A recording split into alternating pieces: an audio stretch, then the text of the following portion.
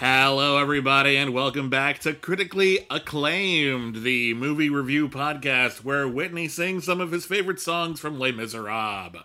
I was singing Master of the House as I traipsed in here this evening. Go on.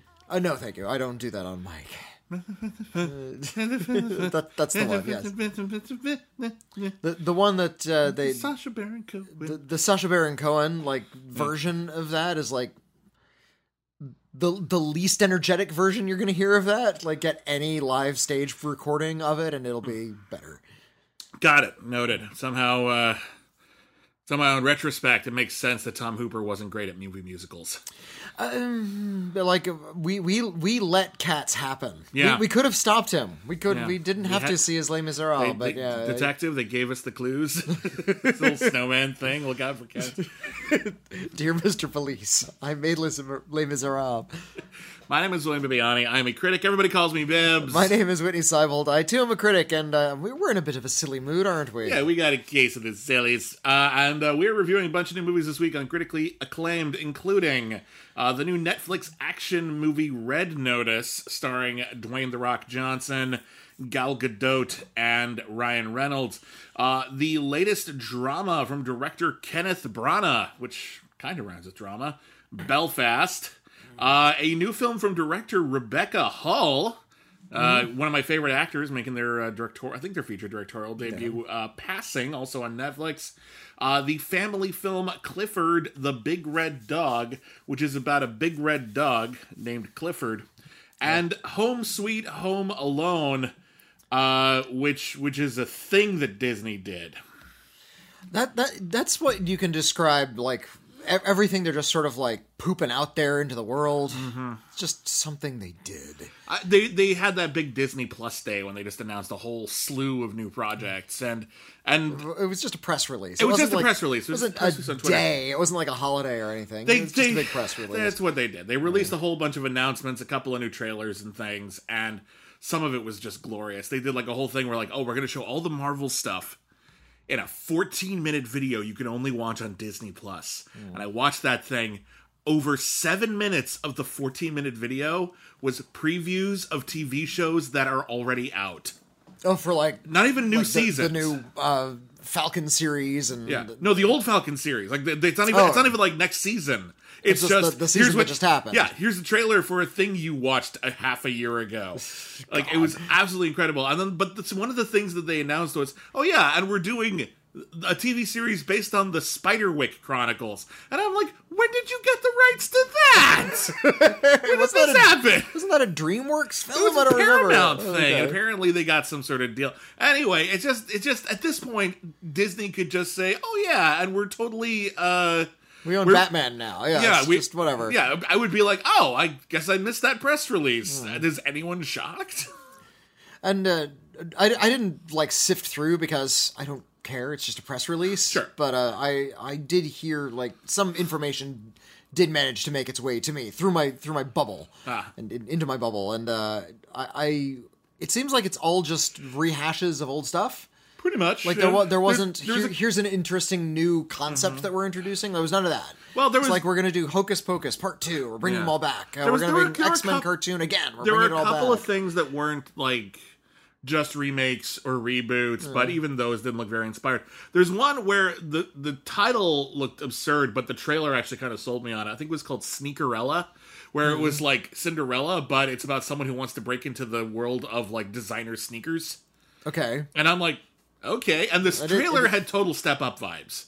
It wasn't a musical, but it had that kind of energy, and I'm like, you know what? If you do that, I'm fine. This sounds neat. Go with that. I mean, there's hundreds of Cinderella movies, so why not? But are there a lot of sneaker movies? The last time Hollywood did a movie about sneakers, it was one of the best movies ever made. It had Robert Redford, Sidney Poitier, Dan Aykroyd, Ben Kingsley. It wasn't really about the shoe sneakers, unfortunately. There's that moment in the movie Sneakers where... I'm trying to think of the last, shoe-centric movie I've seen. To be fair, it's not a Cinderella film. When I was young and I saw the movie Sneakers, I was like, why is this called Sneakers? And there's a line in the movie where Sneakers, by the way, is an amazing spy thriller with one of the best casts ever assembled. It's a hacking movie about a team of ragtag team who breaks into secure places to test their security. Yeah, and they're hired and they to... get involved in Yeah. post-Cold War espionage. Yeah, they're hired to do an espionage thing, and it goes really bad, and then they have to use their skills to get out of it. Like, again, you got Robert Redford, Sidney Poitier, Ben Kingsley, David Strathairn, Dan Aykroyd, River Phoenix, for crying out loud. Like, it's an incredible cast. The screenplay is, like, damn near perfect. Absolutely phenomenal. When I was a kid, I was like, why is this called Sneakers? Because they sneak. You're ahead of me. All right.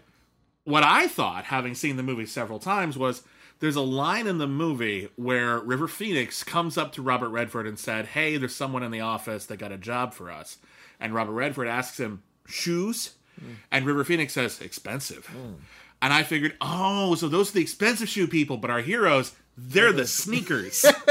They're just like working class. So for me, for years, I thought that's what it was. And then someone said, they sneak around. And I'm like, oh, that's why they call the shoes sneakers. And I was in my 20s. They're soft-soled shoes. Yeah, well, I don't actually as do a opposed lot of to the hard-soled formal shoes. How many people? I'm going to ask right now, people at home. A lot of people wear sneakers, tennis shoes to some, soft-soled shoes for running, sports, etc. When was the last time you actually snuck around? Oh, I do it all the time. You actually you're on your tippy toes and you've got like your hands up like a T-Rex, like bum bum bum bum bum bum bum bum. When was the last time you did it? Are you really getting enough sneaking? Are you doing enough sneaking to justify your purchase of sneakers? That's what I want to know. My sneakers are clearly of low quality because one of them squeaks. See, those are squeakers. You got squeakers by mistake. Goodness.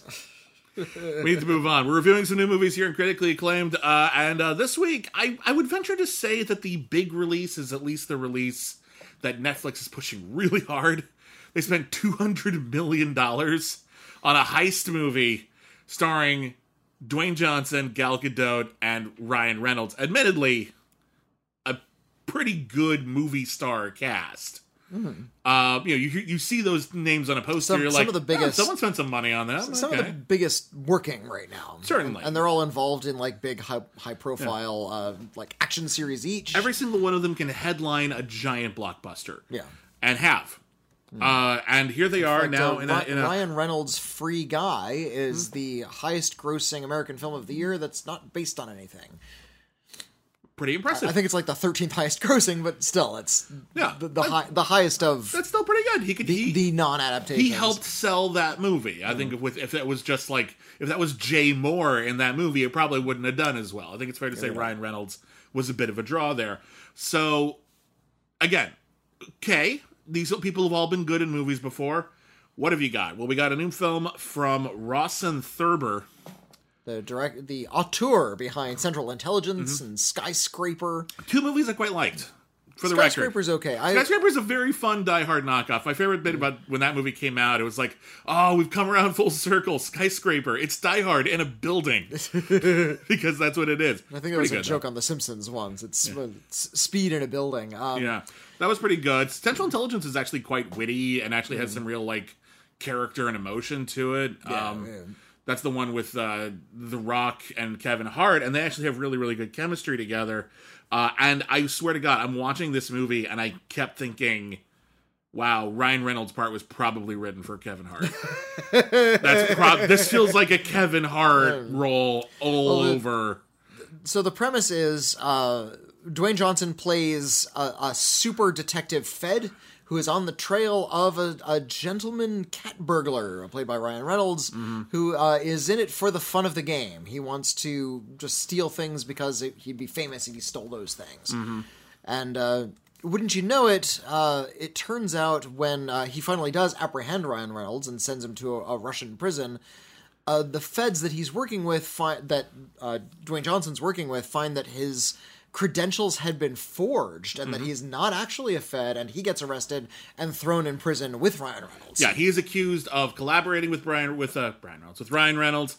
He's got like millions of dollars in his bank account. It looks really, really bad. So he's thrown in prison with Ryan Reynolds. Clearly a frame job. Yeah, and now they're in a position to have to break out together to clear Dwayne Johnson's name and to complete the ultimate heist because they're both being manipulated by the greatest thief in the world, the Carmen Sandiego of this universe. The Bishop! Yes. She goes by the codename The Bishop. She's played by Gal Gadot.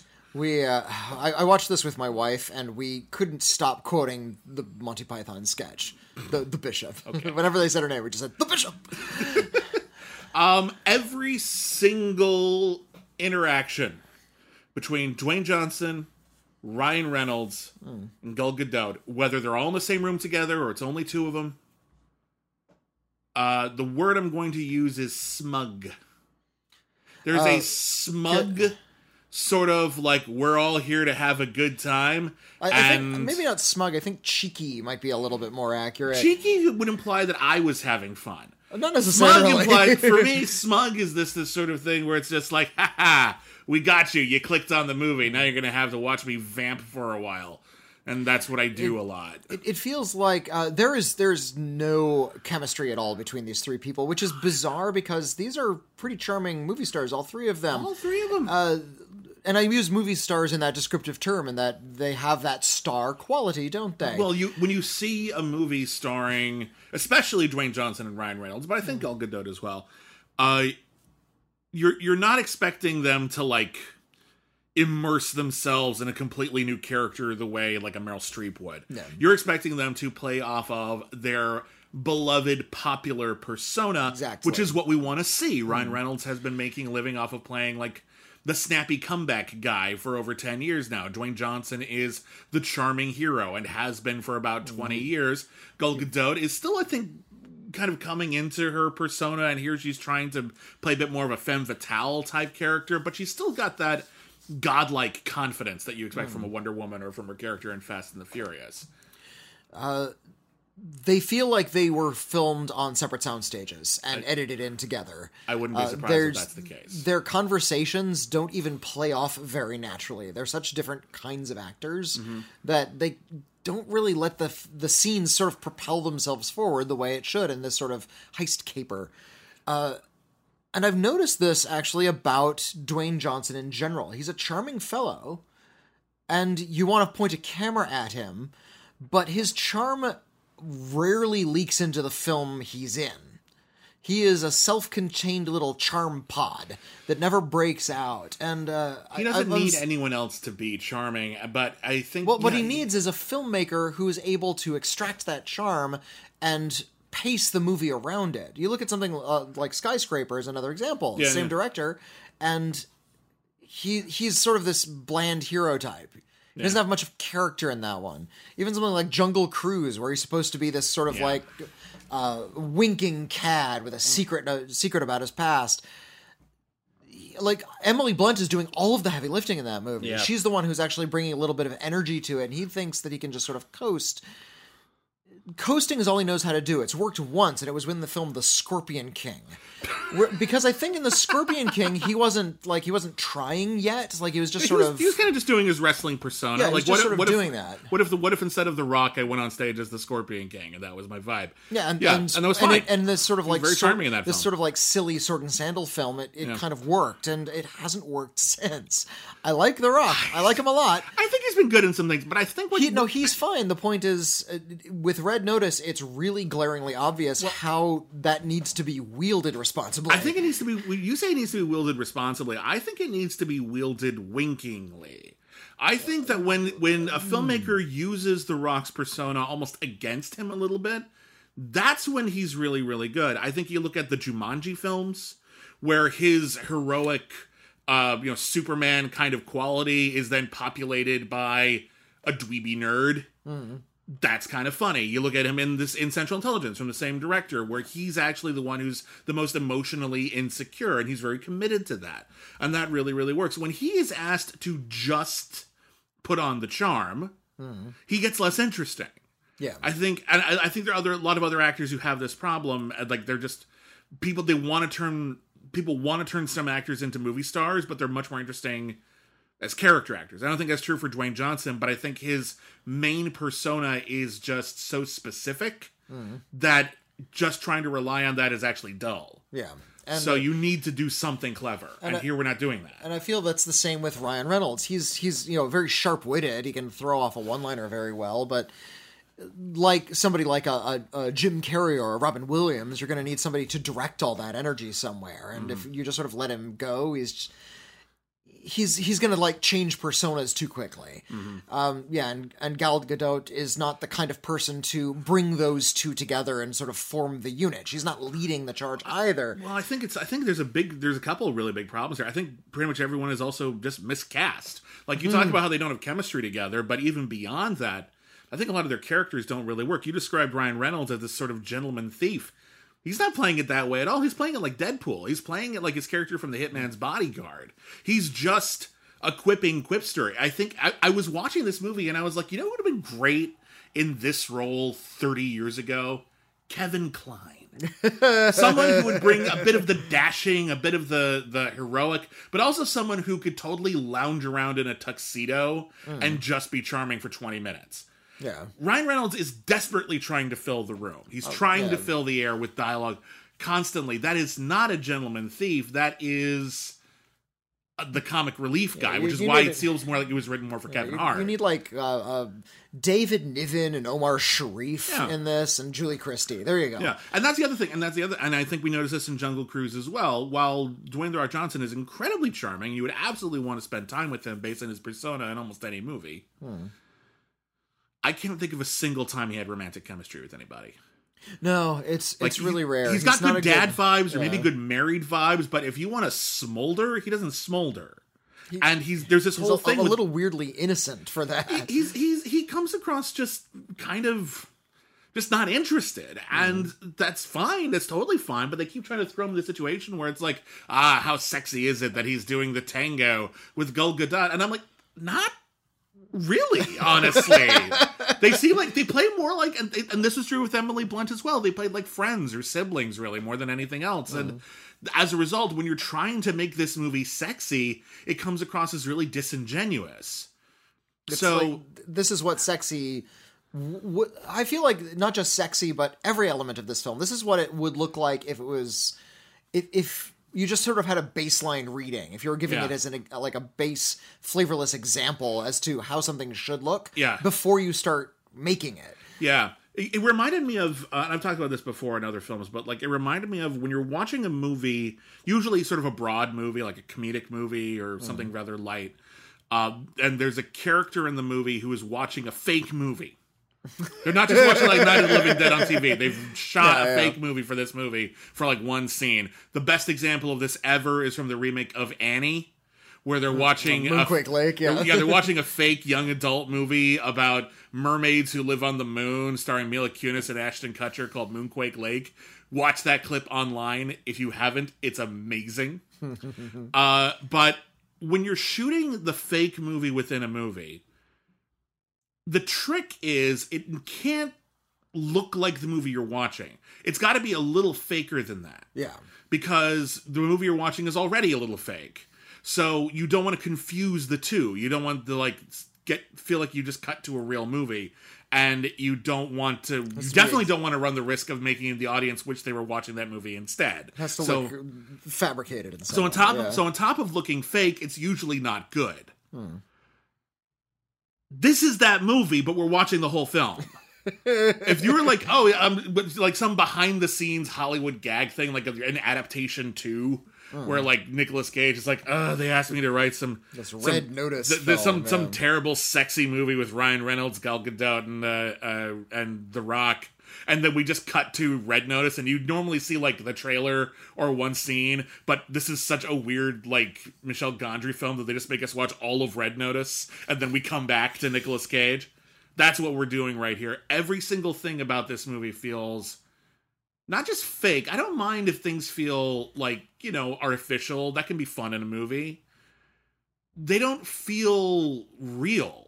Yeah. They don't feel, I mean, I realize that sounds ridiculous, but like, it's not fake, it's not real. It's like, no, it doesn't feel like there's like a consistent reality to this world. This feels like everyone's just like putting on a show, and not in a way that's fun or sexy or entertaining. The action's pretty mediocre, honestly. Well, mediocre is exactly the word to describe a movie like this. It is. There's no wit or creativity to it. Every single story beat is something you've seen before. The story is not interesting to recount. Yeah.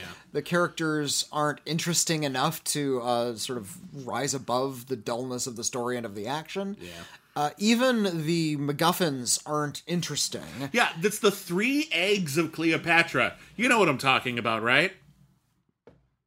Right? Right? You know, there are eggs. Yeah. Valuable Fabergé eggs. Fabergé eggs. They're gorgeous. You ever actually taken a look at all of them?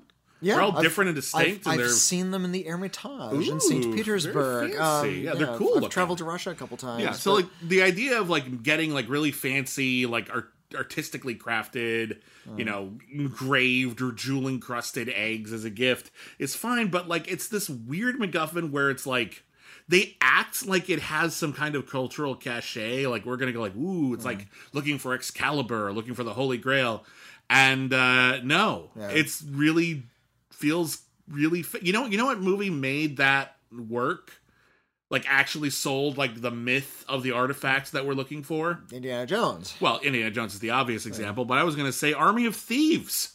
Oh, there you go. Those safes were they were talked about so much and looked at a lot. Yeah, Army of Thieves, which is another Netflix heist movie that came out just a few weeks ago, was a prequel to the zombie movie Army of the Dead, and it is about a safe cracker who is enlisted to crack the world's most like uncrackable safes, and they were made by like this like safe cracker like 100 years ago, and they're shrouded in mystery, and that movie rules. That movie is exceptionally entertaining and is actually sexy and is actually fun. And it's a little artificial as well, but in a really fun way that actually engages and pushes it forward. And I remember a lot of people talking when that movie came out. It's like, why is Netflix burying this movie? It's really fun. It's a prequel to a film that they were very proud of earlier this year. And I think Red Notice is why, if I'm going to put on my conspiracy theory hat for a second. Army of Thieves came out just a couple of weeks before Red Notice, but they spent $200 million on this one. On this one, getting one of the biggest casts assembled in any like non-superhero movie this year. And Army of Thieves makes this look even worse. And Army of Thieves is the dashed off prequel to a zombie movie. So if like you put them side by side, everyone's going to think, why did Netflix waste their money on this crap? That's what these kinds of light-hearted caper films ought to feel like. However carefully constructed they might be, they need to feel like they were dashed off. Yeah, that's the great strength of something like Ocean's 11. It is impeccably crafted. Which one are you talking about? The Steven Soderbergh film. Okay, because the original's no, that's incredibly loose. The original film, to a fault, I feel. No, the Steven Soderbergh film, you can tell that he's really carefully put that together and cast and shot that film in just so. But at the end of the day, it feels very much like a trifle. Like not a lot really happened. They just sort of these lighthearted guys got away with it. Well, if you're gonna do a heist movie that isn't about like, we have to steal something to save someone's life or to inject money into some like important whatever, like if there aren't like serious stakes involved, if like art thieves, those kinds of movies tend to be very frothy. You can make great movies out of that, and there's a lot of really, really fun, ultimately kind of trifling but sexy, witty, absolutely thoroughly entertaining movies in that vein. And when I think of the movies that Red Notice is obviously trying to be a part of, at least in terms of a lineage, it's not actually like paying homage to anything specifically. But when I think of like Top Copy or How to Steal a Million or The Thomas Crown Affair, either of them, I actually prefer the remake, but they're so much better than this. They're so much more natural and charismatic and this just feels so forced together. This is like I've got Legos, I've got Duplos, and I've got Lincoln Logs. Let's make a heist movie out of this. Like I don't know how you're supposed to do it. So it's a real bummer. And before we move on, I just want to say, and on top of everything, this is not a problem everyone's going to have. But when you know something and then a movie gets it wrong and no one else in the audience knows it and they just sort of breeze by, but you're pissed because they didn't understand, I don't know, whatever your expertise is, dentistry, World War II tanks, comic books, whatever is your specific field of expertise. Red Notice doesn't know a goddamn thing about soap. There's a plot point in Red Notice where they have to break out of a Russian prison, and the whole thing is, and it's preceded by they're in the showers, and Ryan Reynolds is talking about how great the glycerin soap is. Well, he's talking about how like these Russian prisons are not very good, according to Ryan Reynolds. I've never been in one; I can't say for certain. But he says, but the good thing is the soap is great because it doesn't have any of those like additives that like a lot of like he says it's pure glycerin. And then he ends up using the pure glycerin and combining it with nitrous acid to create nitroglycerin to create an explosion that helps them escape. Sounds good on paper. It's clearly not scientifically based whatsoever. Yeah. It's just a little plot. That doesn't bother me. It normally wouldn't bother me, but here's what bothers me. No soap is pure glycerin. Glycerin is not soap. Glycerin is in soap. I think glycol is actually a byproduct of soap. And a lot of soaps have a lot of glycerin in it because it's actually really good for your skin. But also a lot of soap companies will try to skim off the glycerin and use it in lotion products so that the soap will dehydrate you and then the lotion will hydrate you again and they get to sell you two products for the price of one. Hey. That's a trick. Don't fall for it. But I'm watching this and I'm like, there is no such thing as an all glycerin soap. There would be no cleaning property in that. Literally all glycerin. But that it wouldn't work. He literally says pure glycerin. He says it in two separate scenes. Yeah. That's not a thing. So I'm going to say that right now. All that right. is some bullshit. Fine. You want some real soap? You head on over to Saltcat Soap, our Etsy store, run by myself and M. Lampas da Silva. We make and design our own soaps. And they got glycerin in them, but they're also real soaps. There was also a little bit of my own personal expertise because I'm a film critic and I like good movies. And it bothered me that this wasn't. Also true. Also true.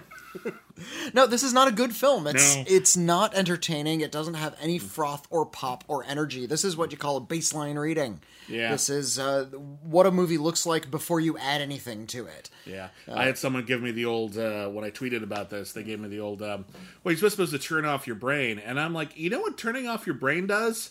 It literally would kill you. You're not supposed to turn off I can enjoy dumb things with my brain on, thank you very much. It's just that I turned off my brain and I stopped breathing. Well, like, if you turn off your brain, people are saying is, it's not about turning off your brain, you're turning off is your standards. And that's not my job. I can enjoy silly things. I can enjoy stupid things. Well, and I can enjoy schlock and we've even talked about but that's reviewing things like sort of on a curve, like when you talk about reviewing the Hallmark Christmas movies. Yeah, because those are not grand the works standards of are art, different. but the standards are different. Yeah, exactly. And this is one where the standard is just sexy, fun, exciting heist movies, and this isn't even remotely that. It's at best it moves along pretty quick, but that's. That's not great. Basic clarity. Oh, there is a scene. I do want to shout out. There's a scene where they have to break into a supervillain's lair and it's like sneak into his vault to get a treasure out of it. And the supervillain is played by Chris Diamantopoulos. Oh yeah. Who I didn't even recognize, but he was Mo in the Three Stooges. The Farrelly Brothers movie. Yeah. Yeah. Yeah, he was Mo, and he was a good Mo. And he is he's a completely different person in this movie, playing this sort of like soft-spoken, doing Eddie Redmayne's voice from Jupiter Ascending, kind of supervillains. Like, I think he's like a Spanish supervillain, something like that. Yeah. He's actually like he's they call him sotto voce. Yeah, so I think that actually make him Italian. But anyway, there's something in this. Before we move on, I've already done this twice, but I'm not one to really complain too much about plot holes unless the movie is so bad I have nothing else to think about.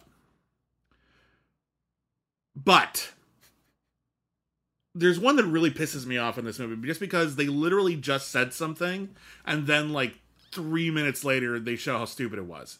But there's a bit where they're in an underground bunker, and there's a car in the bunker. And there's a moment where they're like, how did they get this in here? Did they remove it piece by piece and then reassemble it? And then Dwayne Johnson's like, no. See, there's a tunnel over there. They just drove it through the tunnel. And everyone's like, oh, that makes perfect sense. And then later on, like less than 5 minutes later, we see that the tunnel ends 75 feet up in the middle of a waterfall. And I'm like, how did they get the car in the waterfall? That's your explanation?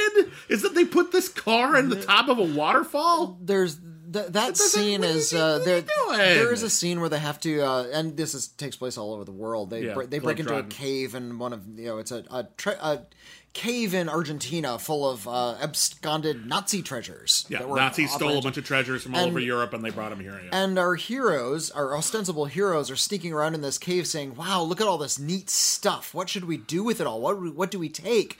And I just said out loud, "Return it to its rightful owners." Yeah, I know you're thieves, but you're not pro-Nazi thieves. Can you at least address the fact that these things got Nazis here by ill means? And not like ill means. It's like, oh no, Gal Gadot stole it. Like, no, Nazis stole it. This should be the line you don't cross. Yeah. This is the line, so that you actually we like you as characters. And now movies that make the National Treasure films look suave and sophisticated by comparison, and well researched. Anyway, we got to move on. Now, I didn't see the two quote unquote serious movies this week. I will, because I actually really want to. Right. But I had to end up having a really busy week, you didn't see Home Alone 6? I thought you.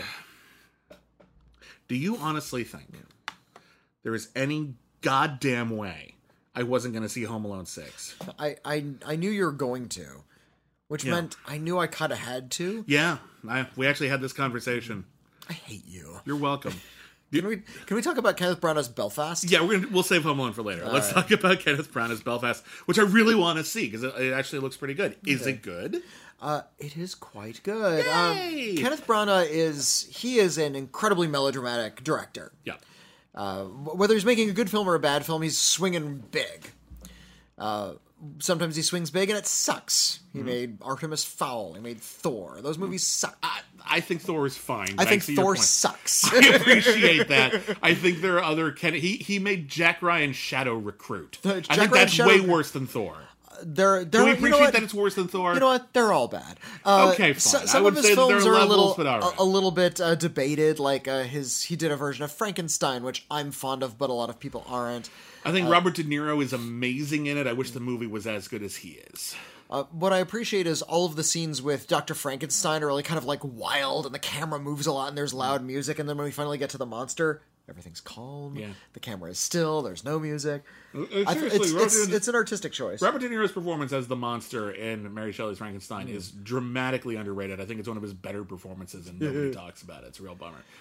Here he's doing something a little bit more intimate, more intimate than he's ever done before. He's made movies about sort of the theatrical experience. He did a really great film called In the Bleak Midwinter, which was released in the United States as A Midwinter's Tale. Did you see his Big Chill knockoff, Peter's Friends? I did, back in the day. Yeah, it's cute. It's a sweet cute. film.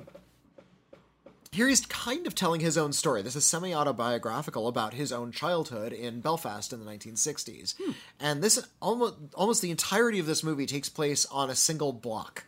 This little short block in Belfast. That's cool. In the 1960s. It's shot in this gorgeous, bright black and white. And right on this block, right in the beginning, we see essentially the beginning of the Troubles. That is a long span of rioting and violence spurred by religious conflict. It was Protestants versus Catholics. Look it up. I'm not an expert. But this is what that time looked like for a young child growing up in the 1960s. And how old is he at this point? He's about 8. Okay, so quite young. And his life is occupied by play. And this film is very, very careful to show us the details and the joy and the importance and the bliss of just playing around as a little kid. Aww. So it starts with him, and he's waving a 2x4 and it has a trash can lid, and he's a knight. He has conversations with other kids. How do you know if somebody stops? He talks to an older girl who's maybe 12 or 13. It's how do I know if somebody stops me on the street and asks me if I'm Protestant or Catholic? Well, you gotta lie. Well, okay, but if I lie, then they know I'm lying, right? Okay, so you gotta do the double lie. So you gotta tell the truth. So I gotta tell the truth. That sort of authoritative speak that you have when you're a child, when you're sure you know everything. Yeah. That confidence you have when you're 8. If you speak with confidence, you're right. It doesn't actually matter what you say. He goes to the movies every once in a while, which is an exhilarating experience for him. But it's not. What does he go see? What Are they does real he go movies? see? Like, what does he go see? No, he goes to see real movies. We don't see the footage on the screen though. Okay. It's just sort of he gets to his dad will take him there occasionally. I'm curious because oftentimes the things are thematically connected to the movie we're watching, but in this case, if it's somewhat autobiographical, I'm kind of curious what movies he wanted to like. Yes, I want to make sure I show people that I watched, Olivier's Henry V, or that I watched some pirate movie or whatever he wanted. It could have been important.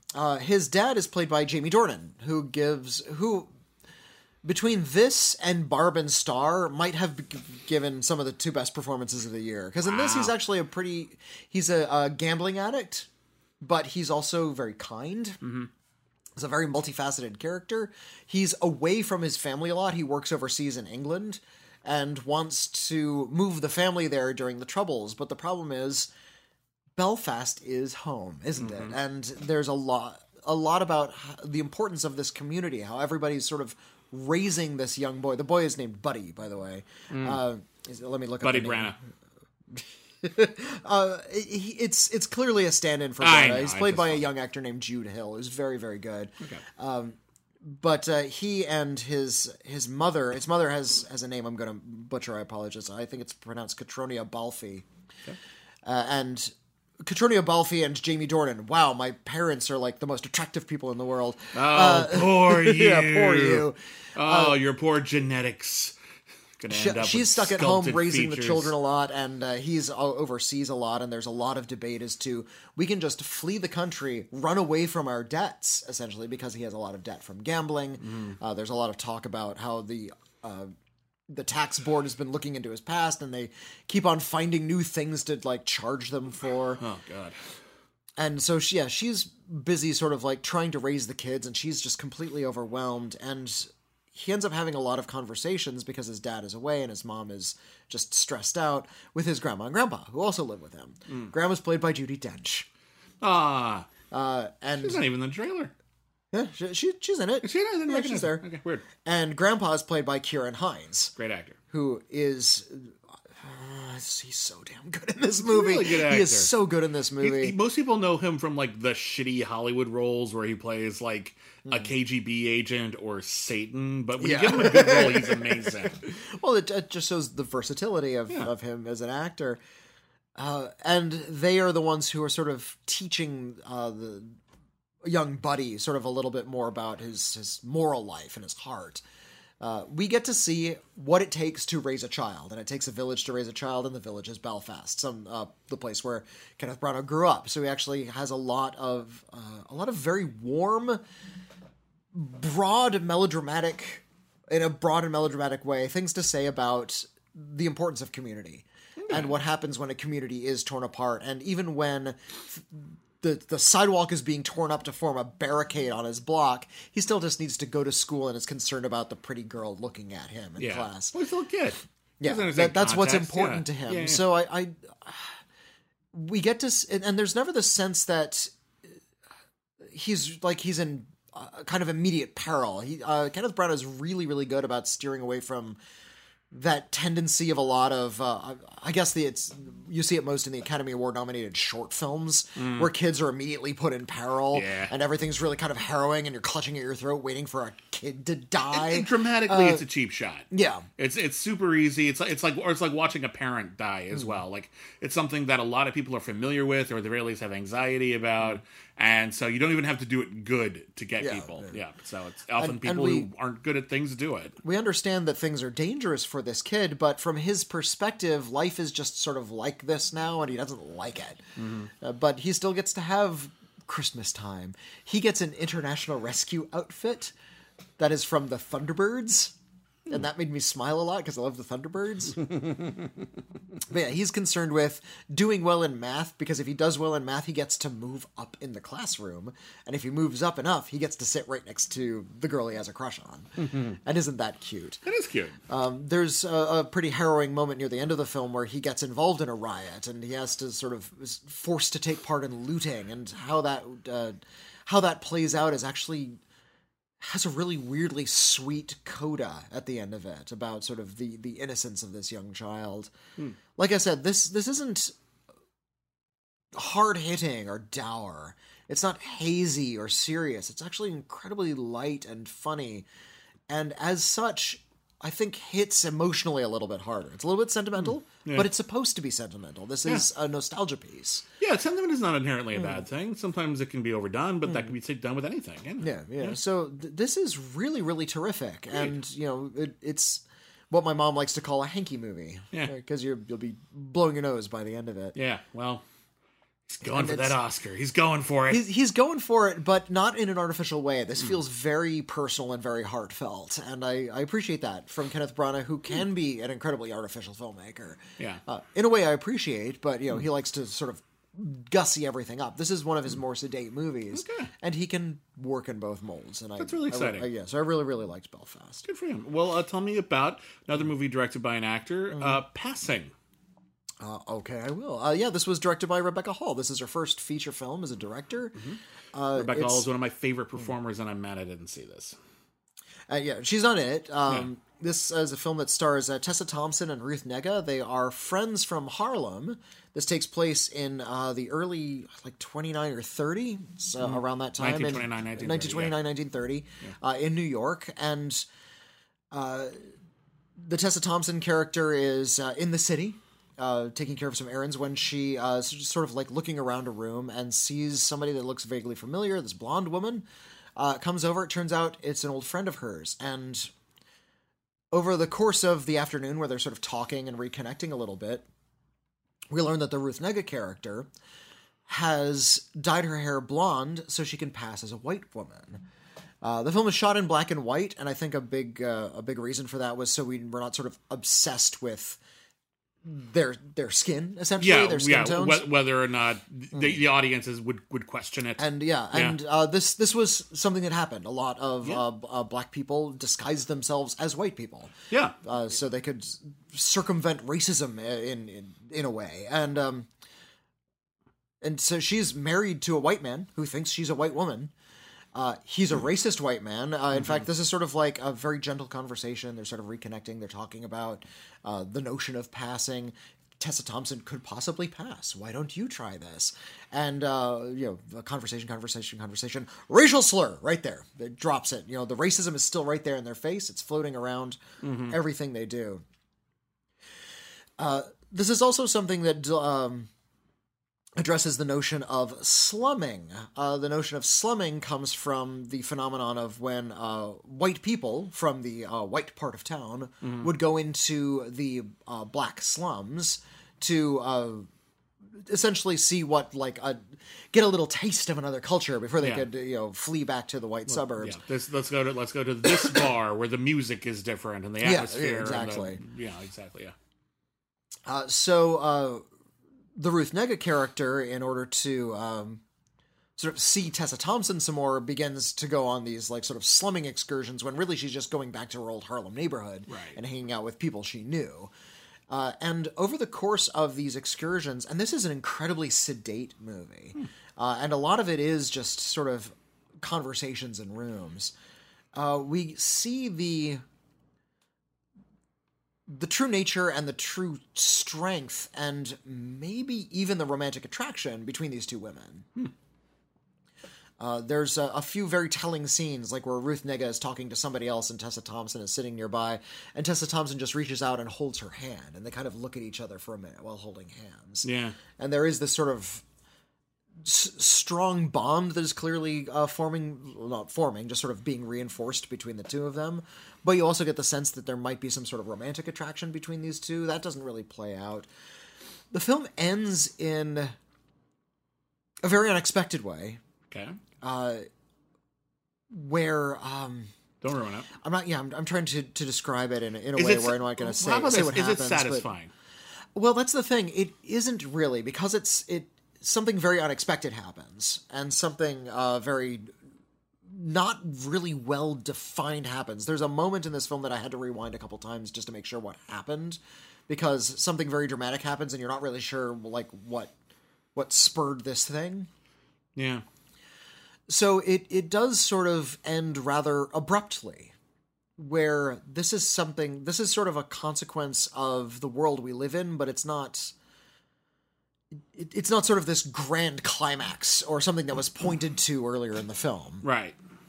And as such, you know, if I were watching like a one-act play or even just a full stage play, something that unexpected might feel a little bit more natural because I was in the room with these actors.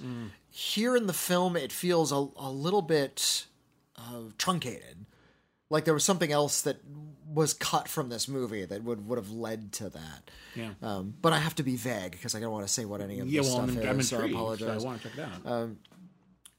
What this film is, and this is something you'll find with a lot of films that are directed by actors, is it's an acting showcase. It's more about the characters and the relationship and the way they talk with one another than it is about the series of events. And Tessa Thompson and Ruth Negga are fantastic in this movie, and we really do get a sense as to the nature of their relationship, how long they've known each other.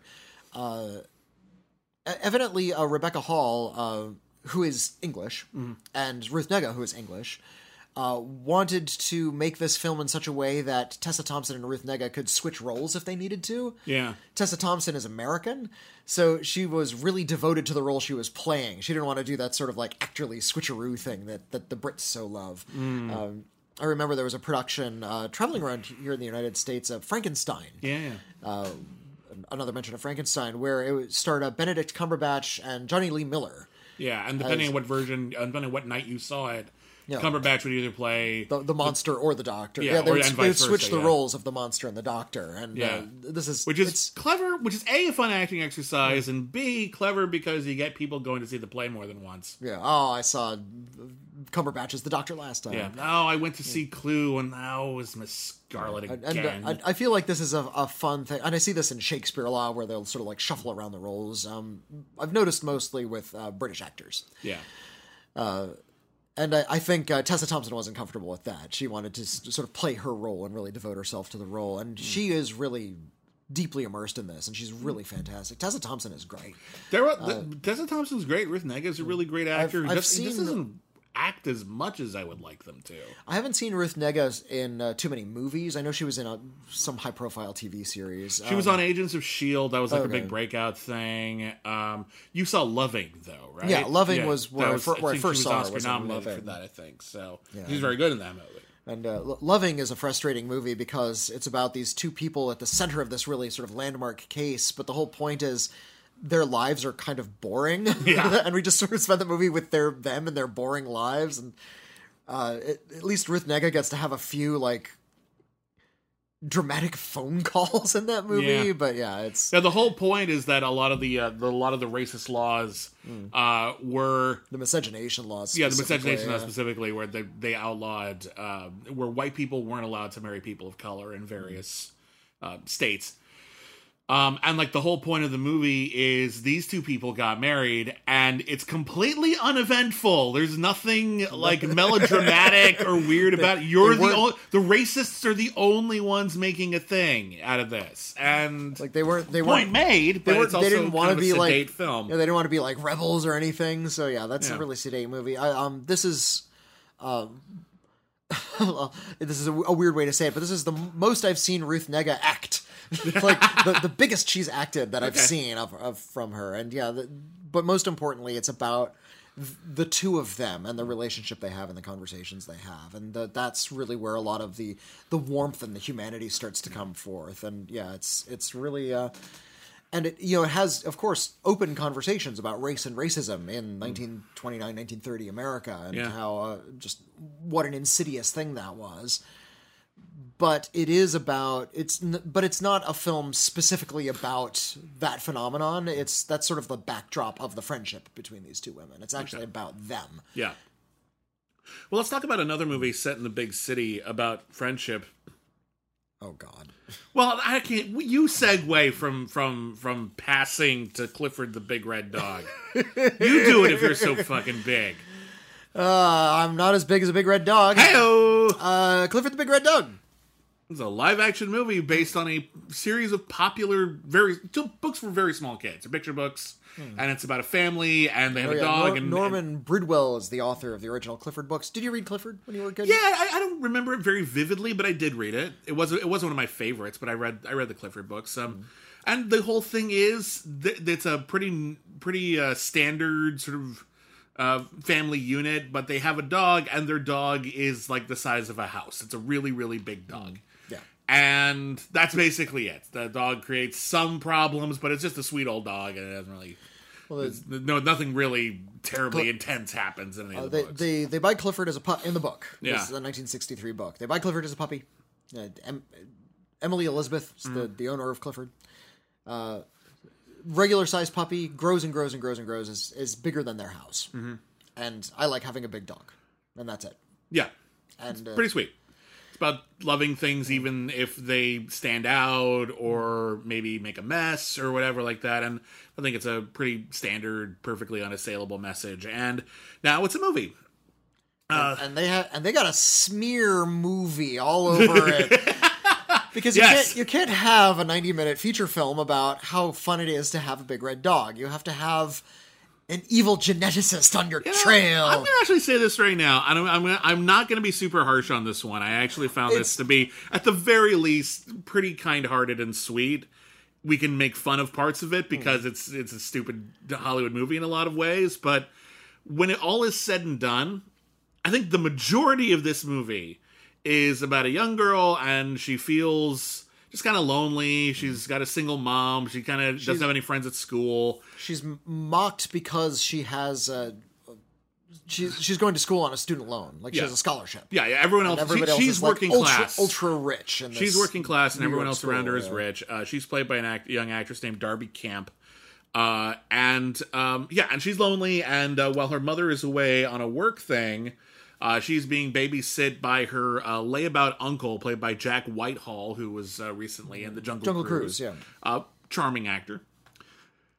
He's the worst part of this movie. He's doing his best. He's a terrible role. He's trying to be like super. He's trying to do the Ryan Reynolds thing in Red Notice. He's trying to just be sort of like quippy and funny, and kind of like the lovable loser type. And oh gosh, it is insufferable. No, I think you needed someone a bit more grounding in here. But in any case, they stumble across like when you're like driving by like a pet store or something, and they're having an adoption day, and they've got like like a barrel full of puppies or like a bunch of cats or whatever, and everyone gets there. And the whole point is you would go, aminals, and then like you form a bond with one of them, and I have to take this one home and love it forever now, and that's what they do. And I've gotten pets that way. A lot of people have. It's perfectly nice.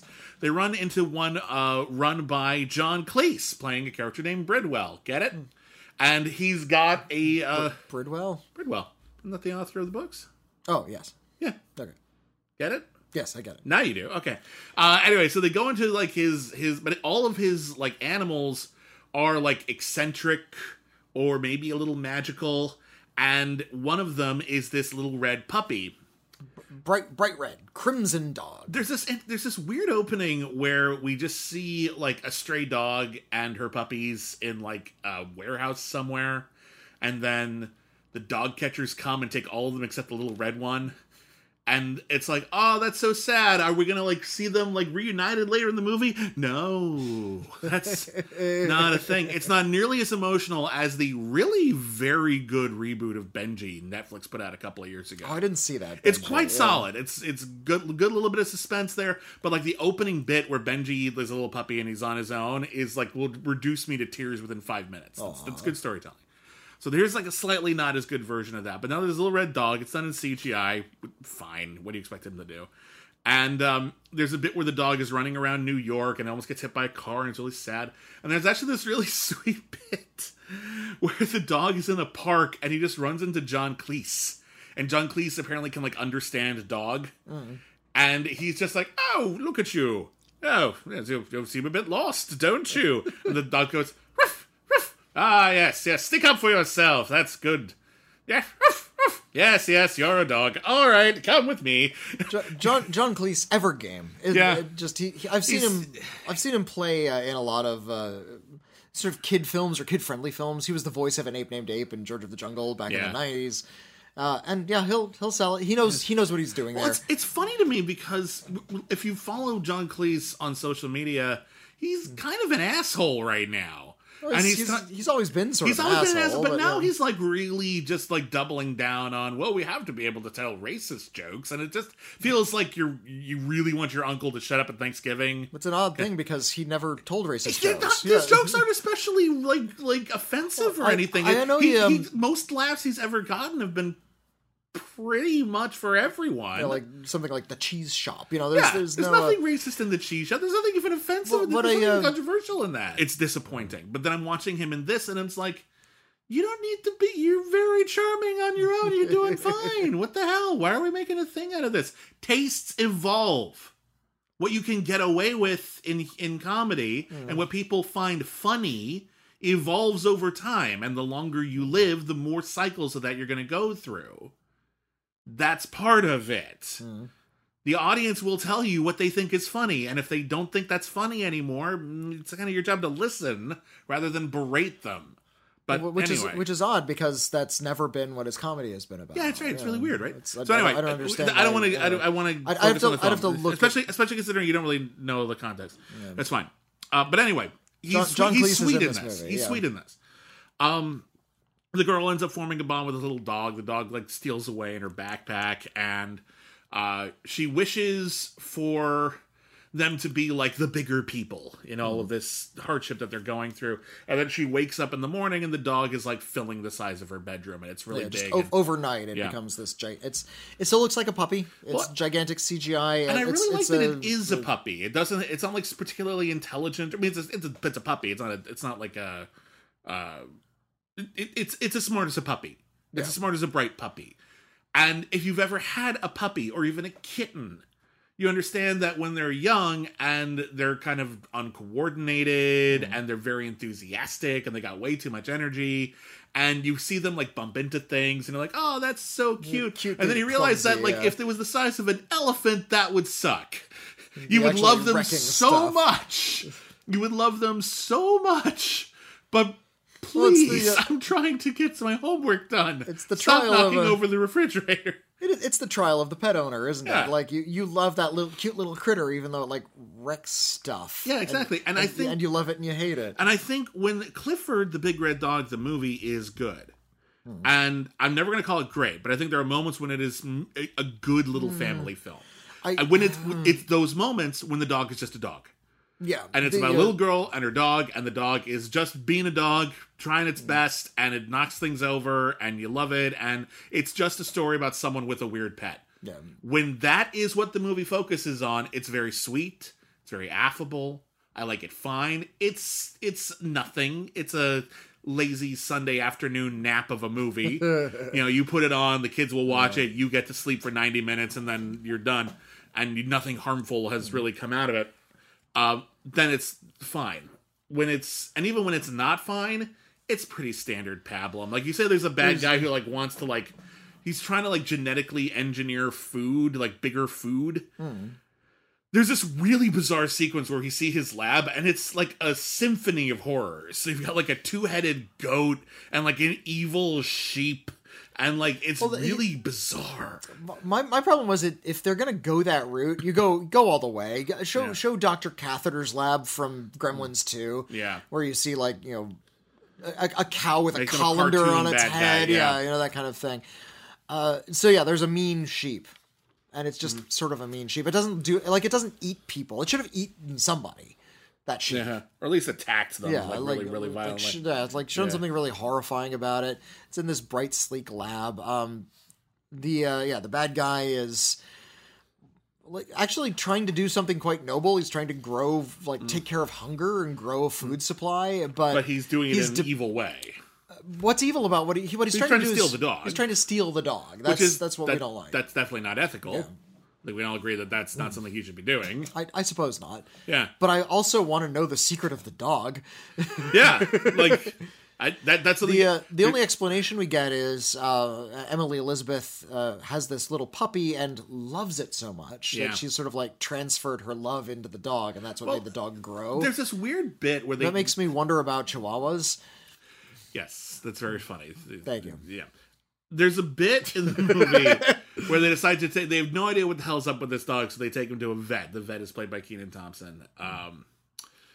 It's a nothing burger of a scene. It's basically just the vet goes, I'm uncomfortable with a large dog. Yeah. Oh, I look at its teeth. Oh, but it's very, very large. Oh, never mind. Oh, I can listen to its heart. Ah, it's very, very large. Oh, I can take its temperature. Nah, we're not doing that. And then we're just sort of moving on. But then after they leave the office, there's a long conversation with his receptionist, played by Rosie Perez. A weird cameo. Very weird. Like, really stands out like a sore thumb in it. Like, just sort of like, it's a really small role for Rosie Perez. Okay. Well, you can tell with the appearance of Rosie Perez that it turns out New York is another character, and they're trying to make it about sort of the neighborhood. And by the end of the movie, all of the tenants of this one particular brownstone are the together. Owners of the local bodega, they're all trying to help Clifford. Here's the wacky old Romanian lady who drinks condensed milk, and the strict but kindly building super played by David Alan Grier. All of these people are gathering together. It never feels like this isn't a lived-in world. This is a movie world. Everything's sort of clean and slick and brightly lit, and these characters are off-the-rack, clean kind of weirdness. Very much so. Like I said, I want the lab to be really scary and weird. I want the characters to feel like they're actual people in the real world, because when you do that, the appearance of this enormous red dog feels unusual. Right. See, I think... bless you. I feel like this isn't that. I feel like this is based on like a picture book. And a pretty reassuring one as well. And I think we're just trying to go for like good vibes here. Yeah. So the villain can't be too villainous. It's not great drama, but whatever. And to get back to my point, Rosie Perez says, "Oh, you got a giant red dog? Did you get it from a guy named Bridwell?" And apparently he's been doing this for a long time. And apparently there's probably like a whole spin-off series of people just getting magical dogs that solve their problems, or magical snakes, or magical birds, or whatever. It's a Paramount Plus animated series, Bridwell's Animals. You know what? That's not a bad pitch, but like this is the gag. And so she says, "Yeah, this is a thing that happens. People sometimes get magical animals from this guy, and they're magical in a way that solves their problems or teaches them a valuable lesson. So, go at it, I guess." And it's like, hey, thanks, Rosie Perez. You were in Fearless. Cool. Weird. Remember when you were in White Men Can't Jump? You were in Dance with the Devil? Remember when you were in Dance with the Devil? Oh, yeah. With Javier Bardem? Yeah. Wasn't she was Perdita Durango in that She was one, right? Perdita Durango in that. Yeah. That's a good movie, actually. But anyway, just this weird standout cameo. But no, I don't have any animosity toward this. I've seen a lot of bad kids movies. Bad kids movies where it feels like nobody cared. Nobody was trying. Nobody cared about the audience. Like, they don't. There's been a lot of animated movies or live action movies made for children in which I honestly can't tell if people who made it care about kids. They want them to feel good, reassured, teach them a valuable lesson, something. I feel like a lot of them are just trying to produce stuff kids will buy or try to convince their parents to buy. And here, I have no meaningful animosity towards this movie. There are things about it that aren't good, but it's about a little girl and her puppy, and the puppy is a cute puppy that's trying really hard. And it's, at the risk of this was an accidental pun, but it's tame. But it's not bad, and I think for little kids this is not a bad movie. I don't think it's bad, but it is incredibly bland. Yes, I want a lot more personality and imagination in a film for kids. I think it would be better with all of that, but this is harmless. I appreciate its gentleness, and you do make a good point in that even though it's based on a well-known children's book or a property, if you want to use the business term, it doesn't feel like a merchandising bonanza. This isn't trying to sell kids on an expanded universe. Yeah, it's not trying to sell kids a universe. It's not trying to sell kids a lot of toys. I'm sure they'd sell some plushies, but that's pretty harmless, and they were selling them anyway. Clifford's a big, popular kids book. Yeah, it's been around since the 60s. Yeah. Yeah, I can appreciate those kinds of details, but I really want there to be actual humor rather than something that stands in for humor. I feel like there was more personality in the Paw Patrol. That's a pretty bland movie too. I think that movie has more energy than it has that's personality. true, yeah. I don't know. But fair enough. And then let's talk about our last film on the docket. Speaking of exploiting intellectual properties. Oh, God. Home Sweet Home Alone is Disney's first foray into Home Alone. When Disney bought Fox, bought it. When Disney bought Fox, they bought everything that Fox owned, every franchise that Fox had created, some of which don't really fit the Disney brand, which is why their first Predator movie is going to go to Hulu. Okay? But Home Alone, at the very least, feels kind of Disney.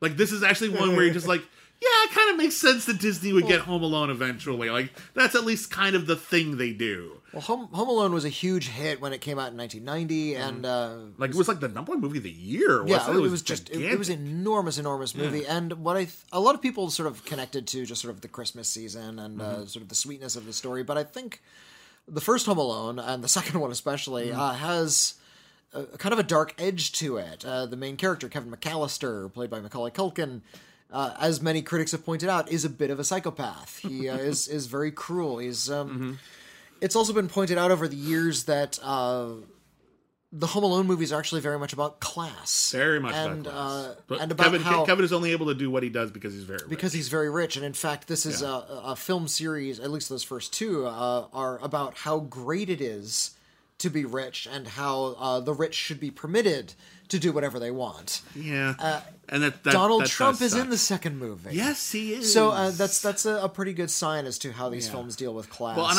I take issue with it. I liked Home Alone 1 and 2 when I was a kid, when I came out. It was very age appropriate for me. It was like 8 and 9 or whatever when those things came out. And when you're a kid, Home Alone 1 and 2, which most people would consider to be the good ones, when you're a kid, those movies work. And when they work, because I think this is John Hughes who really got this. John Hughes understands that there is a fundamental fantasy here for kids. Here's the fantasy: you've got the house all to yourself. That's it. You can break all the rules. And you can break all the. But that's the point. You got a house all to yourself. You can break all the rules that your parents have set for you. You can eat anything in the fridge. You can break stuff. You can slide down the banister. Ice cream for breakfast. Sled down the stairs. All of that. Yeah. And the cherry on the cake, or cherry on the sundae, I guess, whatever. The cherry on top. Not to mix metaphors. Yeah. The on top of it all, at the end, you get to prove that you're better than adults. Because there are these two bumbling adults who are going to come get you, and you're going to use all of your kid know-how, all of your toys, all of your cleverness, everything you've ever learned from a Looney Tune to take down two guys who are bad guys, legitimately bad guys who want to hurt you. So Kevin is actually, even though the movie turns into a completely different experience because all of a sudden physics don't matter anymore and concussions aren't a thing. Beyond that, Kevin has permission to try to hurt the Wet Bandits because they're trying to hurt him. Okay. So it's okay. It's not great, but it's okay. And the movie gets away with it. I think the reason why the first Home Alone works is because John Hughes understands that Home Alone doesn't work. When you think about the amount of... You mean in the real world? I think in the real world. I think he understands that in order to get to the sweet spot in this movie, the second act and the third act, he has to do so much heavy lifting in the first act of that movie before the parents disappear. Every single thing in that first act, every line of dialogue, every single thing that happens has to create this perfect storm of coincidence.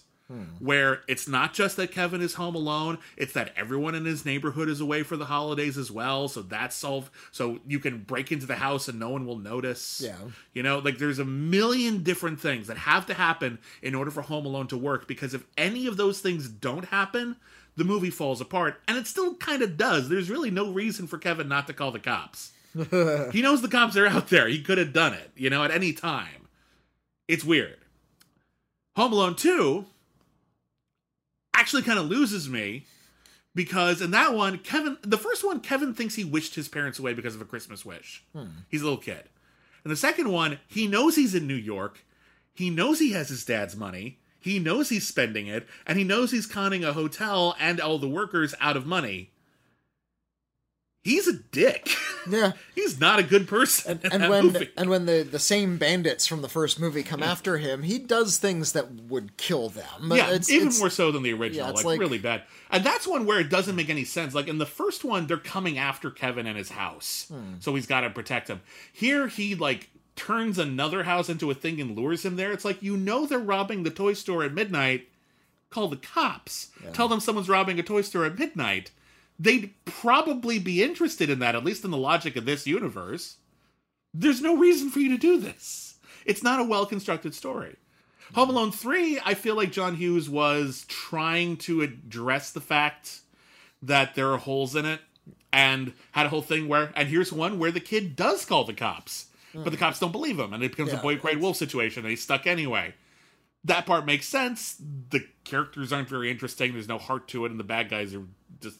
Well, the bad guys are, I think they're like Russian spies in that one. They're like international terrorists who have like missile launch nuclear code chips in a remote controlled car. Yeah, it's almost like the series is a little silly. Yeah, well, because again, it only works once. It's like Daffy Duck blowing himself up. It only works once. If you do it more than once, you realize that you can never do it again. I was reminded of one of the great catch-all lines of dialogue in all of movie history. What are the chances that the same shit would happen to a guy twice from Die Hard 2? Yeah, which you can get away with once. Once, yeah. If you do it a third time, all of a sudden... Because that's why Die Hard doesn't work now, because John McClane isn't an everyman anymore. No, he's a superpowered action hero at this point. If that happened to Kevin every Christmas, it would stop being a thing. And indeed, in the fourth one, it does happen again. And it's his parents broke up, and his dad turned out to be a real piece of shit, and like left his mom for a trophy wife, and they've got like this smart house, and it's awful. It's almost unwatchable. It's so bad. And that's the one that was intended to be a pilot for an Home Alone TV series. I don't even understand how that would have worked. Yeah. And then there was Home Alone 5, which slipped under the radar. And Home Alone 5 actually does all the work.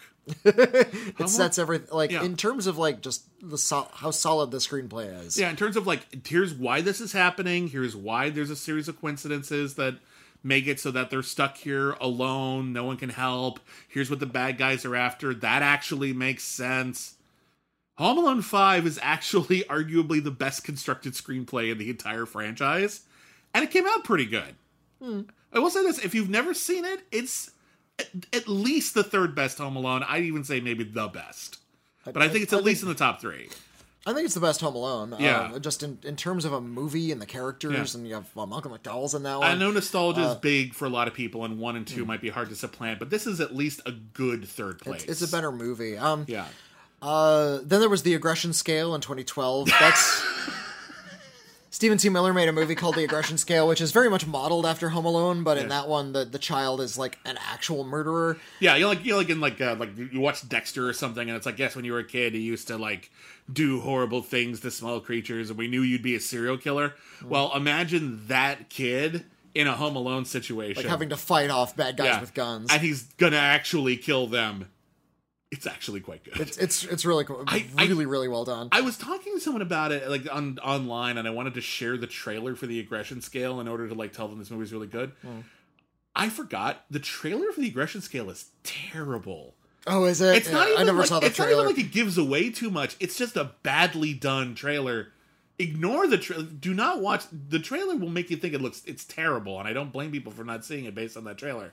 Just watch the movie. It's a good, low-budget, creepy thriller based on Home Alone.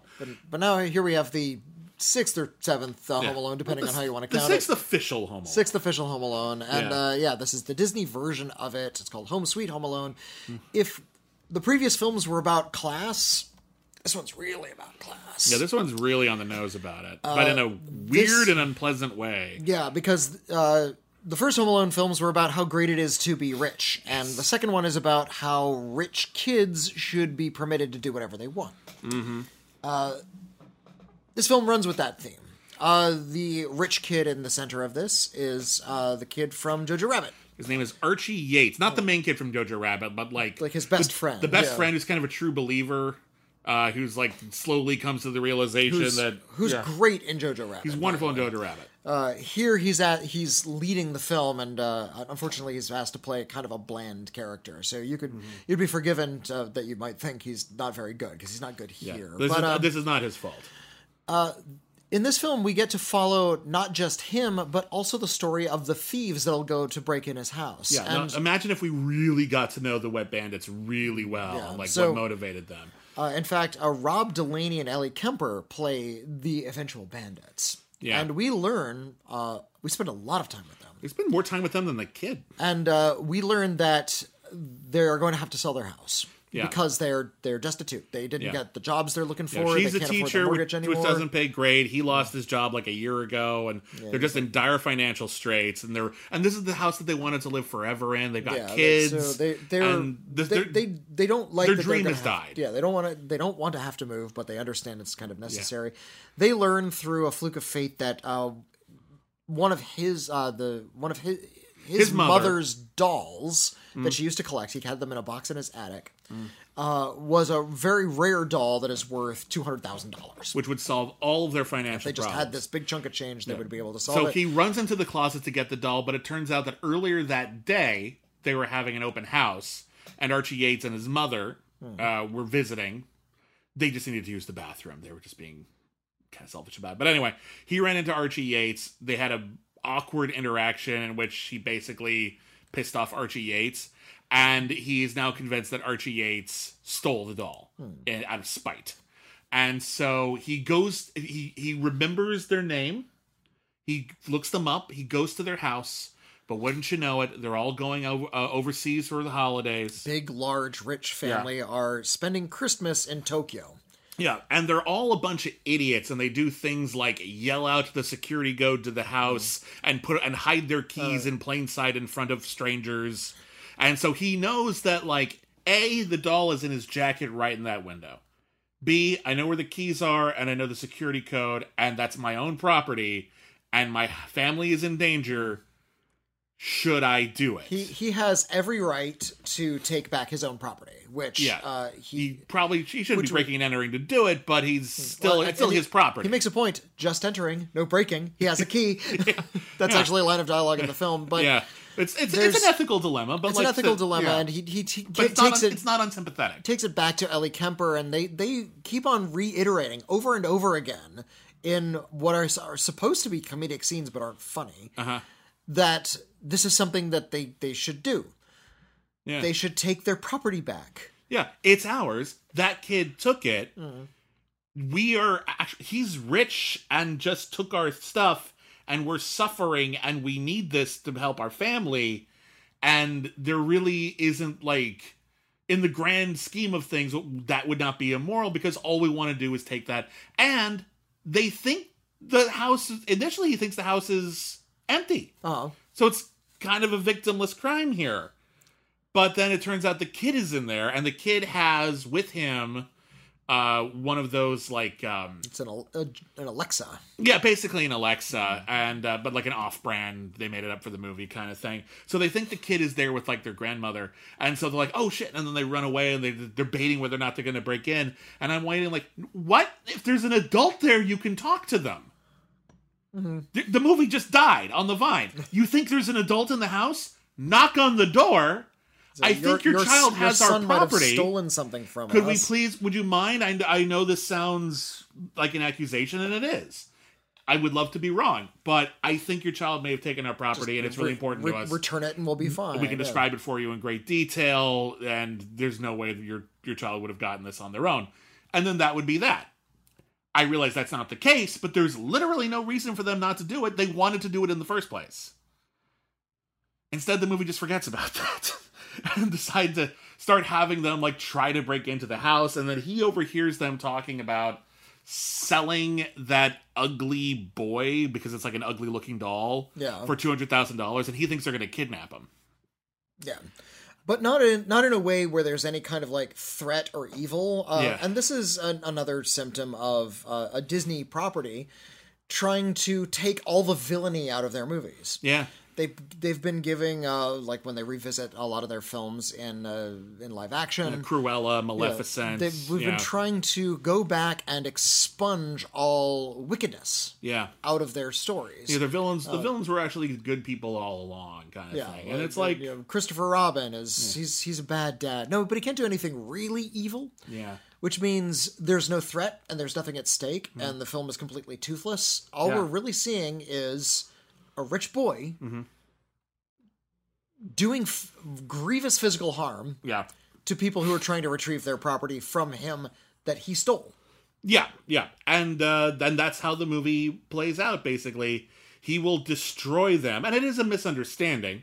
He will, because like they're not trying to kidnap him, that's why he thinks of it.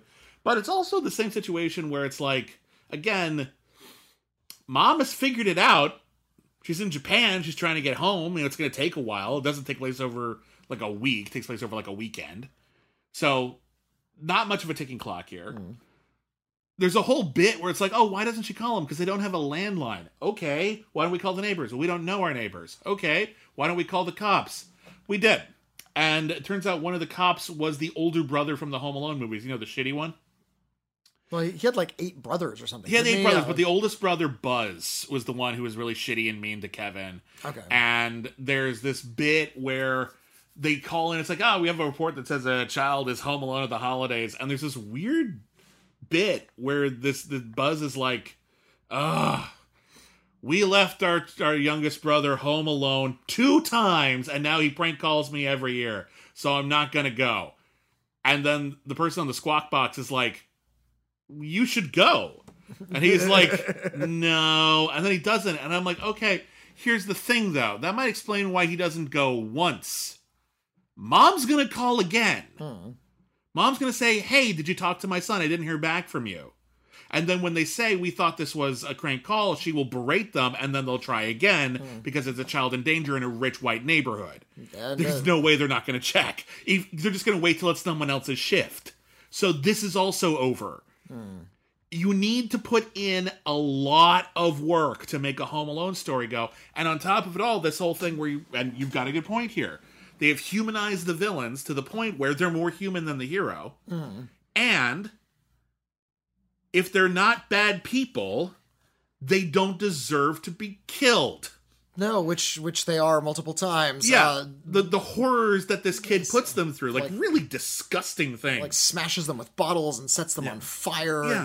Just like, does really horrible, knocks out one of their teeth. Yeah, it's not like the Wet Bandits, who by the end of that movie are literally ready to kill Kevin. Kevin has carte blanche there. He's defending himself. It's a little over the top, obviously, but he's defending himself.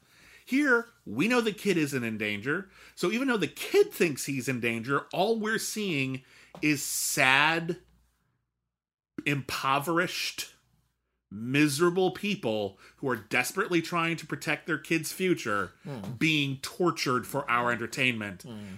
That is not good story construction.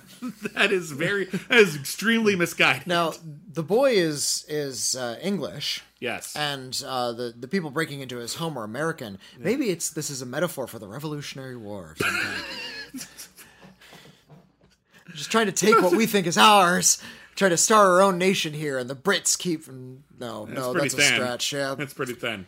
Look, I'm trying to find something in this pretty horrendous movie, and I'm not finding. It's not funny.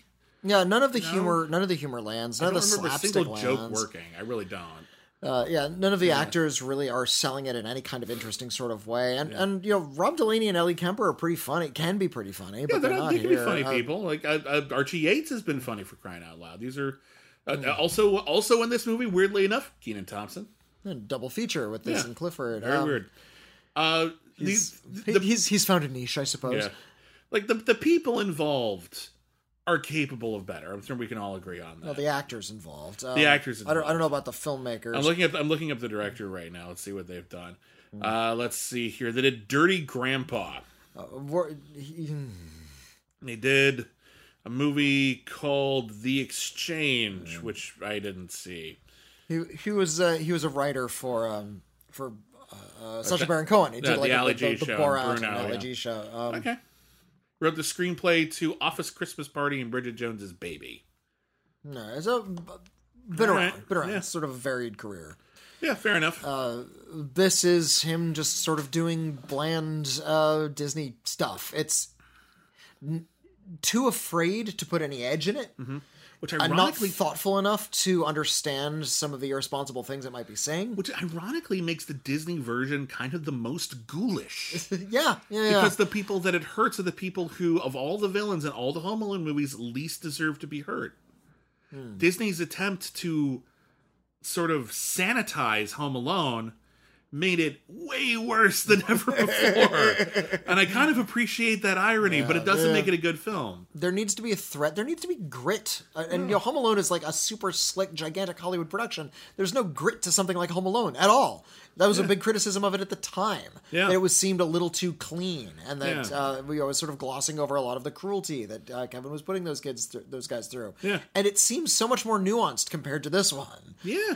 Like, it actually seems to be again- addressing more than this film does, and it addresses nothing. Because I think John Hughes, again, I wish... John Hughes I had could- a little bit of a dirty streak to him, He like a knew- little he bit of a knew- dark he sense knew- of He knew humor. he can be dark. He knew that there was a malevolence to this, but he also knew that at the top of it, it had to have some heart. It had to have something in it that made Kevin seem redeemable, and what it was, and that one is he's a very little kid. Yeah. He's so young, he actually thinks he wished his family away. He doesn't think about the actual consequences of it. He learns valuable lessons about, not judging people, that kind of thing, like sweet things. And again, he put in the absolutely monstrous amount of legwork to make the plot work. Because it doesn't. But he knew that it was worth getting to the good stuff. Here, there is no good stuff. Nothing about this is, oh, my family's home alone, this is great. It feels like he, burns himself out in an afternoon. Like, in one afternoon, he breaks some stuff, he has there's this weird bit where he dresses up as Scarface, and he's got, a giant mound of Skittles on a desk, instead of the comically large pile of heroin from the movie Scarface. And I'm like, who is showing this kid Scarface? I'm not one for, I'm not a stickler for the ratings for it or anything like that, but I feel like Scarface is a little intense. The chainsaw scene alone is going to mess up a kid. Maybe that's why. Does Disney own Scarface now? Is that what happened? Disney God, does does Disney own- own Scarface? Scarface is a Fox film. I Is believe. it? Yeah. I Oh think, my God.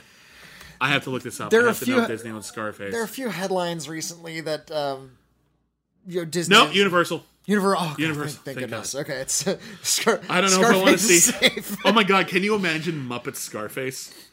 Yes. That would be amazing. Say hello to my little friend. And then it's just Christopher. It's just it's Robin, yeah. It's Robin. It's like, hello. Hi, Uncle Kermit. Can I help out? Yeah. That'd be great. Christ. Anyway, that's I it. would watch the hell out of Muppet Scarface. That's a great idea. Anyway, we got to review some movies. So if you're new to the show, we review movies on a scale of C- to C+. Most movies are in the C range. Average, some good, some bad, more for one audience than another, that kind of thing. If you're above average, we give you a C+.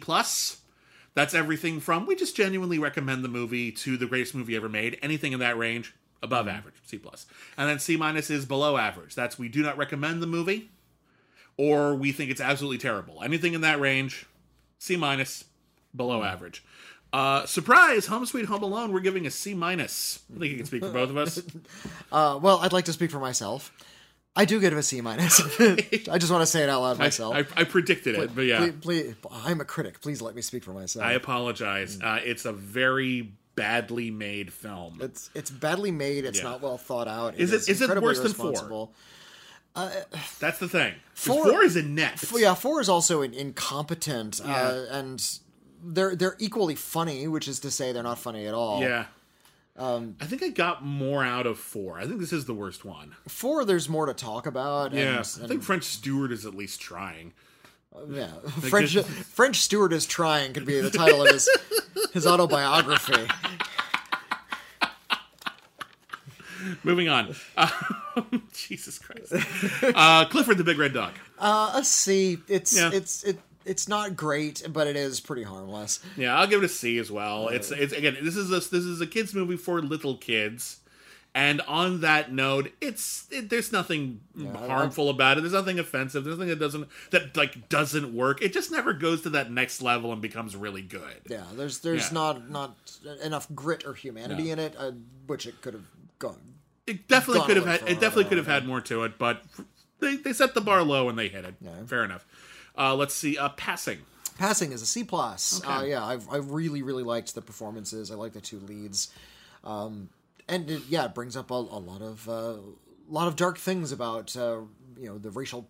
One of the many dark things about the racial tensions in this country, and but I like that it sort of puts it in the background to the characters, and I liked the characters very well. Awesome. Belfast. Belfast also C+. Yay! It's very sweet. Make you rub your eyes and make you cry a little bit about this sweet little boy who's surviving some pretty tough stuff, but in a way that feels like it's good from a perspective of a little kid and not harrowing and in a melodramatic sort of way. Good week for black and white period pieces. Yeah. And finally, Netflix's Red Notice. I don't like this movie. I give it a C-. I barely noticed it. Did a thing. Netflix claims this was like their most watched movie ever. Okay. I could claim that too. Like when you don't show us the stats, that's easy to do. B, in Netflix, how like if you don't change your settings, sometimes you just start showing stuff as soon as you turn on the app. And you know how Netflix, you actually say people watch stuff even if they only watched a couple minutes of it. This is one of those. I think. I think if somebody watched it for like 2 minutes. Netflix considers it that watched. Considers a full watch. Yeah. I think they should look that up. Like we don't have the details on that, but that's like they do not consider a whole watch to be a watch. It's actually the bar is very, very low for them. I would love to see impressed. There needs to be some sort of average as to like what is the average time somebody watched this movie. Yeah, that I would be interested in because that's way more telling. I feel because like if this has like billions of views, but the average length of viewing is like 15 minutes. Then because that's a failure. This is how I think Netflix has made some really good movies. Oh, definitely. And this is not one of them. This is a C-, but like Netflix made some very, very good. And they put out The Irishman. They put out Roma. They put out even very good entertaining films like Army of Thieves. Nicely done.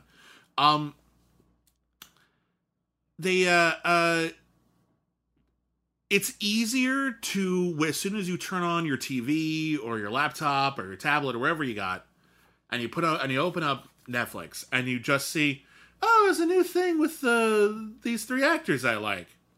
Click. That's easy. Yeah. It's harder to do. It's like, I suspect though that if you had to go through the trouble of looking at the trailer to see if this looked good or not, buying tickets, going across town, getting parking, I don't think your standard would be quite as low. I think you would be like, this had better be worth the I mean, it's not a monumental amount of effort, but I had to spend more money on this. I had to go out of my way to see this movie. My standard would be a little bit higher, and I think when you leave this, I think it's one thing to say like, it's a stupid movie and I didn't hate watching it. I'll give it a pass because you clicked on it on Netflix. But I think when you actually have to go to a theater, I think standards end up feeling a little higher because you put in a little extra effort. And I don't think if this was a theatrical release, this would be successful. No. At all. So that's me, and maybe I'm wrong. Maybe everyone loves this movie but us, and it's going to win every Academy Award, and it's going to be the next All About Eve. Or at the very least, the next Titanic, or whatever. I don't know. Here's the thing. I've seen All About Eve. Oh, yeah. I like All About Eve. That's a good movie. You know what's not a good movie? Is Red Notice. That's true. There's no wit, charm, or cleverness at all to the screenplay. It's made out of recycled parts, and there's no charm from leads who I know can be charming. This is the laziest form of action caper filmmaking, where it is relying on cliches and star power to get it across. Star power gets a click, and if that's all you're interested in as a business, then you did your job. Yeah. As an audience member, I want a good film, and I didn't get one. So this is a big old goose egg. This is a C-. All right. Well, anyway, we'll be back next week with reviews of films like Ghostbusters Afterlife and Tick, Tick, Boom. All right. Yeah, and others as well, no doubt. I'm going to be seeing a Romanian film with a very interesting title as well. What's it's called Bad Luck Banging or Loony Porn. Nice. That's the title of the movie, and I can't wait to see it. So yeah, that's a title. We'll be talking about Bad Luck Banging or Looney Porn next week as well. Nice. So anyway, thank you everybody for listening. We're very, very grateful to have you here. Very special thank you to all of our patrons over at patreon.com/critically acclaimed network. Without you, our show would not exist. So thank you for joining us. You mean the world to us. Thank you from the bottom of our hearts. If you would like to join up, our Patreon is again patreon.com/critically acclaimed network. We have a lot of exclusive shows there, including weekly shows dedicated to Batman and Star Trek. We do monthly commentary tracks. We do a podcast dedicated to every film ever nominated for Best Picture.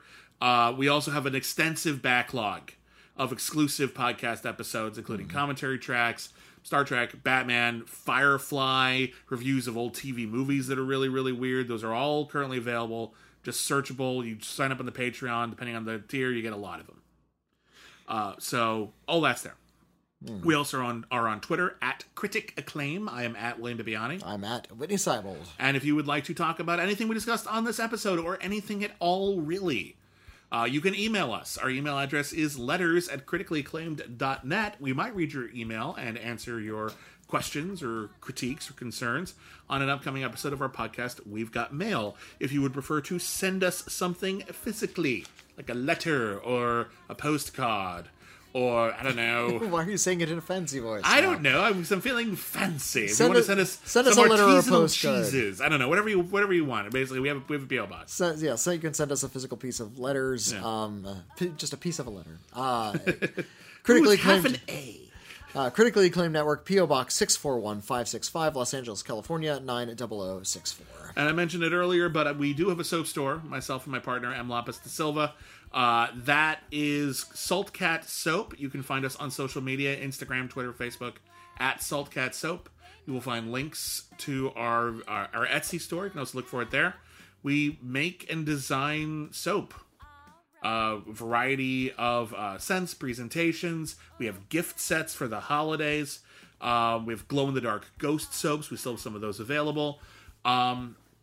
And thank you to everybody who has already ordered. It means the world to us, and we're very, very grateful to you.